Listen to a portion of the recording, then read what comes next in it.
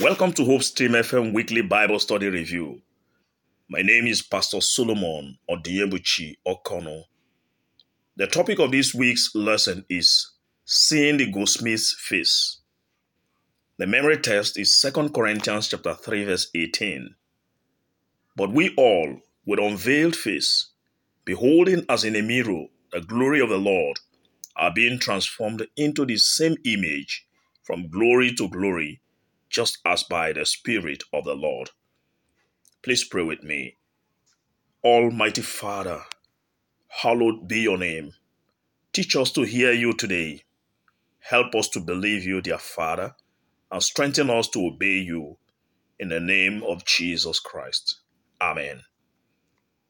Amica Michael took a group of children to a traditional goldsmith in India.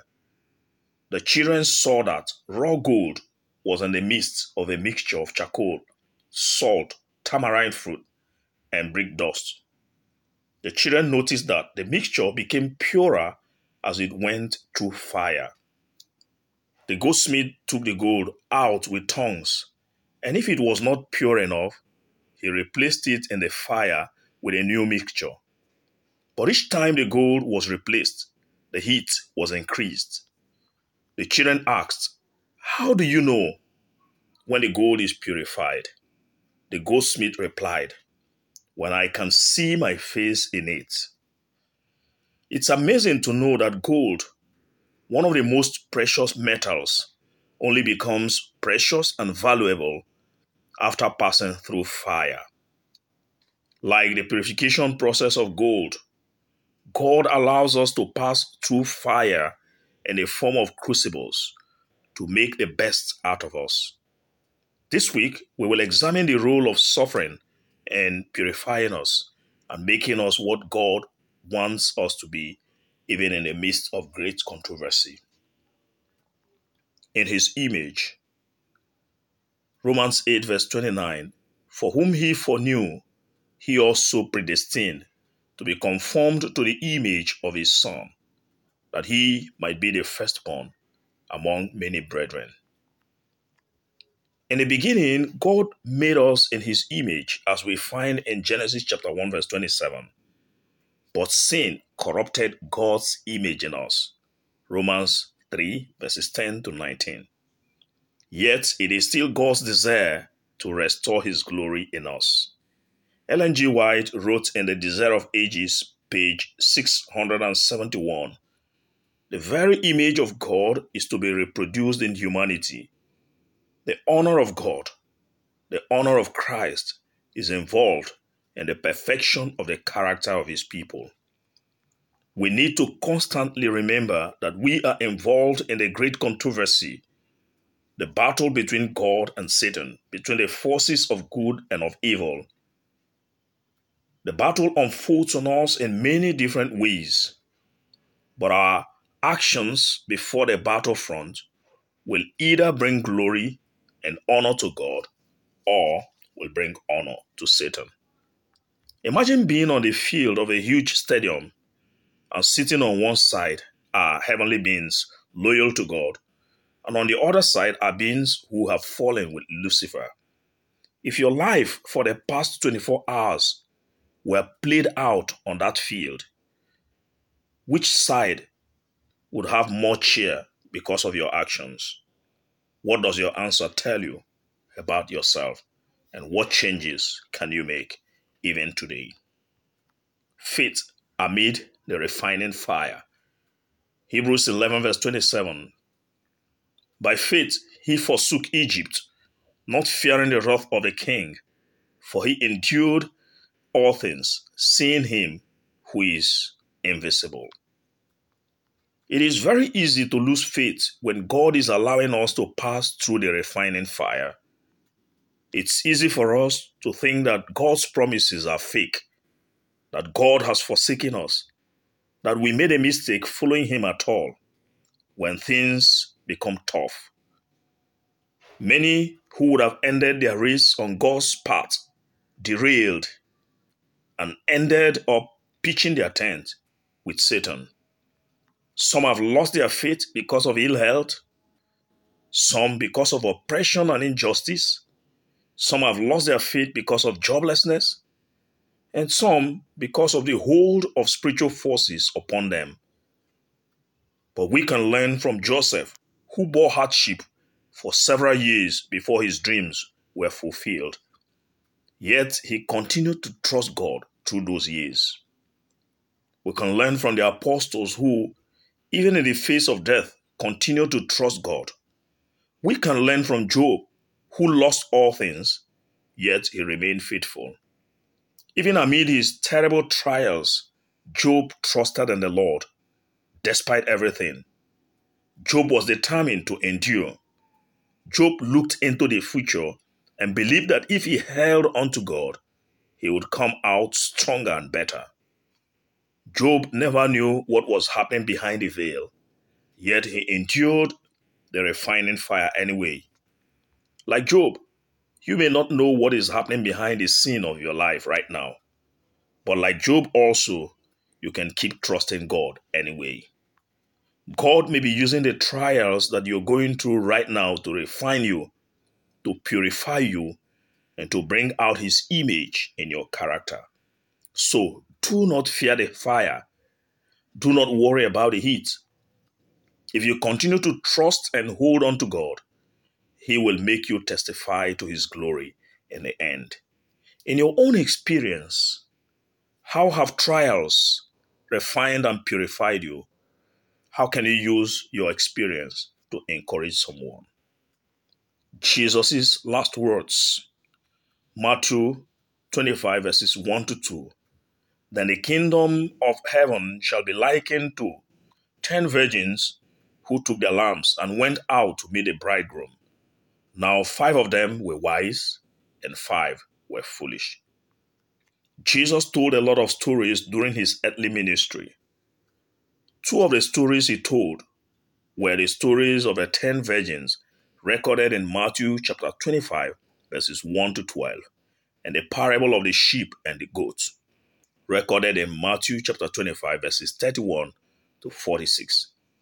In the parable of the 10 virgins, Jesus taught that oil, which has one of his symbols as character, is not to be acquired by anyone on behalf of another. Each one of us needs to develop and grow our character daily to be like Jesus. And crucibles, hardship, and all kinds of fires can increase our dependence on God and thus aid our growth in him. In the parable of the sheep and goats, the king separated the sheep and the goats based on their works, their characters. Though Jesus was not teaching salvation by works here, we can see how important character development is in the plan of salvation and how those who are truly saved by Christ will reflect that salvation through their lives and character. The wise. Revelation 22 verse 11. He who is unjust, let him be unjust still. He who is filthy, let him be filthy still. He who is righteous, let him be righteous still. He who is holy, let him be holy still. Wisdom is sometimes defined as the ability to manipulate figures or understand science or any other body of knowledge. But in today's lesson, wisdom is defined as the ability to endure through a period of distress or hardship, a period of childlessness, a period of ill health, a period of failure, a period of crisis in marriage or in one's career, one's academics, or one's business. In Daniel chapter 12, Daniel was told that just before Jesus comes, there'll be a time of trouble such as has never been in history. In verse 12 to 10, he was told that at that time, the wicked shall deal wickedly, but in contrast, the righteous shall shine brightly. Daniel 12 verse 3. Perhaps because they have been purified or made spotless and refined through hardship, that's the reason why the wise shall shine. The chapter also classified the wise as the righteous and the unwise as the wicked. This means that enduring hardship or hard times because of a strong faith in Christ is seen as wisdom and as righteousness. An inability to draw strength from God and endure hard times is seen as foolishness and as wickedness. In this context, the wise are wise because they have an understanding of these final events, of the times and troubles that they will go through. So as the troubles unfold, they will not be shaken, they will not be taken by surprise.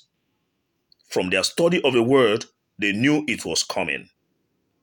And most important, they knew enough from the word of God to allow this time of trouble to purify them, to refine them, instead of breaking them down. The wicked, on the other hand, will be made more obstinate in their rebellion and thus continue in their wickedness. Character and community. Ephesians chapter 4, verses 11 to 13.